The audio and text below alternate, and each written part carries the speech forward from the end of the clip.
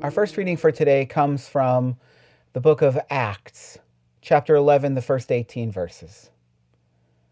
Now the apostles and the believers who were in Judea heard that the Gentiles had also accepted the word of God. So when Peter went up to Jerusalem, the circumcised believers criticized him, saying, "Why did you go to uncircumcised men and eat with them?" Then Peter began to explain it to them step by step, saying, "I was in the city of Joppa, praying, and in a trance I saw a vision. There was something like a large sheet coming down from heaven, being lowered by its four corners. And as it came close to me, as I looked at it closely, I saw four-footed animals, beasts of prey, reptiles, and birds of the air. I also heard a voice saying to me, 'Get up, Peter, kill and eat.' But I replied, 'By no means, Lord, for nothing profane or unclean has ever entered my mouth.' But a second time the voice answered from heaven, 'What God has made clean, you must not call profane.' This happened 3 times. Then everything was pulled up again to heaven. At that very moment, 3 men sent to me from Caesarea arrived at the house where we were. The Spirit told me to go with them and not to make a distinction between them and us. These 6 brothers also accompanied me, and we entered the man's house. He told us how he had seen the angel standing in his house and saying, 'Send to Joppa and bring Simon, who is called Peter.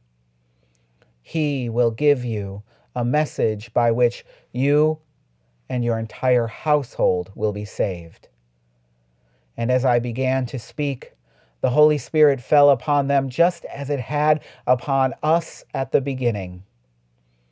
And I remembered the word of the Lord, how he had said, 'John baptized with water, but you will be baptized with the Holy Spirit.'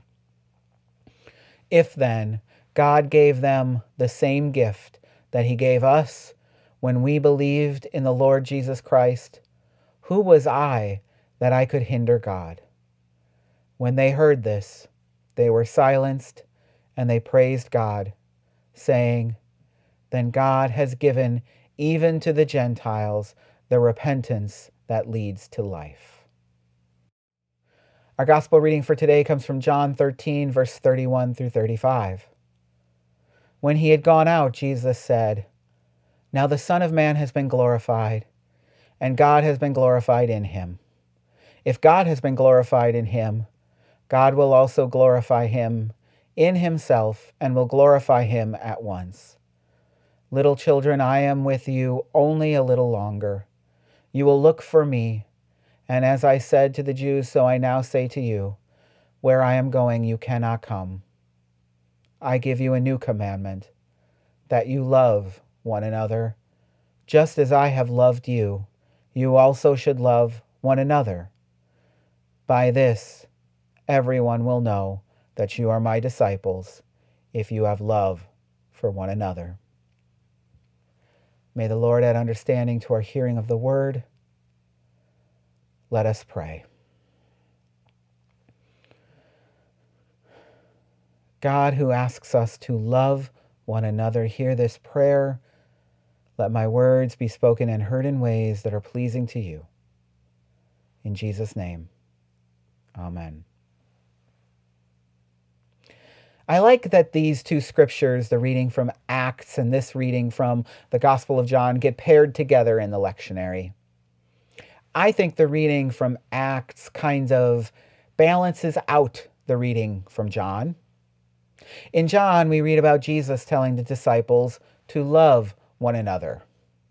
And that is a nice sentiment. That is something that we talk about all the time in churches, love. Of course we're loving. We're a church. That's just par for the course, right? It's something we don't even have to think about, which is good because if we did think about it, we might have to face the uncomfortable reality that love is not nearly so easy as we like to think it is.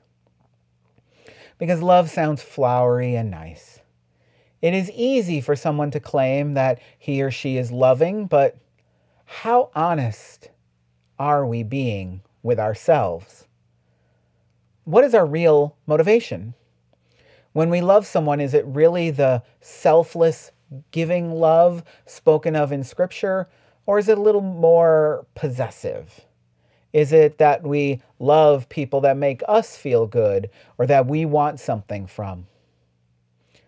Love seems easy until suddenly it doesn't. Our reading from Acts makes that difficulty very clear. God knows that human beings become less and less comfortable as things expand. We always want to make things smaller, more manageable. But that is why there is this general trajectory throughout Scripture of being more and more inclusive. God has to keep pushing the point. Human beings are incredible at creating all of these reasons that God's love has limits. There are some verses in Paul that lead not only to closed communion, but also the continual splitting and splintering of denominations over the tiniest of differences. People will read our scripture from John for today and say things like, well, Jesus was speaking to the disciples here. When he was saying, love one another, he didn't mean love everyone. But then in Matthew, Jesus says we're supposed to love our enemies and pray for those who persecute us. So we hear a bunch of stuff about how love doesn't mean accepting people as they are. Love means trying to change them into people we're more comfortable with and people who, agree with everything we think. But that is what humans want. That's not what God wants. I was thinking about this because on Monday, I participated along with Pastor Matt from Fellow Affirming Church St. John's here in Evansville and one of his members in a presentation on faith and LGBTQ plus folks. And I was charged with speaking about the historical connections between faith and these communities. Well, the book of Acts is the beginning of that history for Christians. In our reading from Acts for today, Peter has this vision and begins preaching to the Gentiles. He baptizes Gentiles, dirty, unclean, uncircumcised, non-kosher eating, sinful people. And Peter baptizes them in the name of the Jewish Messiah because he recognized that they had already been baptized by the Holy Spirit. Really think about that, because I think the intensity of the moment gets lost in modern readings. They don't have to get circumcised. They don't have to start eating kosher. They don't have to go through any ritual cleansing. God loves them. God called Peter to love them and reach out to them. That's enough.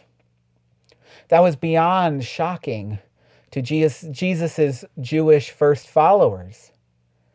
Certainly, I think there are implications for today. There is a correlation between how the Jewish followers of Jesus would have reacted to the Gentiles being welcomed and how some churches still react to LGBTQ plus community today. Sort of a, maybe you can come, but only if you completely change and become someone I am comfortable with. And by the way, I have a scriptural basis for my bias, so it's okay. But I want to take this a little more personal today, not into broad things, and just ask, what is love?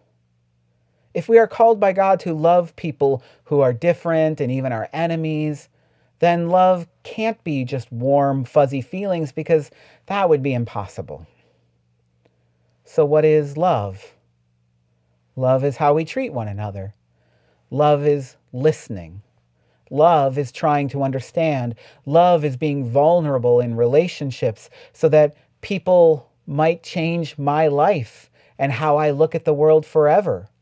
Not just demanding everyone change to make me more comfortable or confident in my positions. For Christians, love is primary. It is essential to our faith, but it is also difficult and it takes practice. To love like God asks us to love doesn't come easy. It didn't come easy for Peter. He needed a grand vision from God, and it doesn't come easy for us. We are so indoctrinated by the world and its divisions that they just seem natural. I mean, we can't possibly resolve to love everyone and then just wake up the next day with cuddly feelings for everybody else in the entire world. That doesn't work. And again, that's not what love is anyway. Love seeks understanding and common ground. Love takes practice. It takes work. It demands that we are honest with ourselves about how we feel and what we need. Love is also how God wants us to live, and it is well worth the effort. When we take love seriously, it is a chance to become even closer as a community. It is a chance to become closer to God. It is a chance to move beyond pretty words and lip service and move into the difficult but soul-fulfilling work of God's love. That love might seem to be all about giving, but when we live out God's plan, we receive God's joy and peace. And I pray each of you understands this love to be your calling as a member of this community of faith. I pray you experience that love from others claiming Christ in your life. I pray God will grant you understanding and the peace and joy that comes from following the way. And I pray all this in Jesus' name. Amen.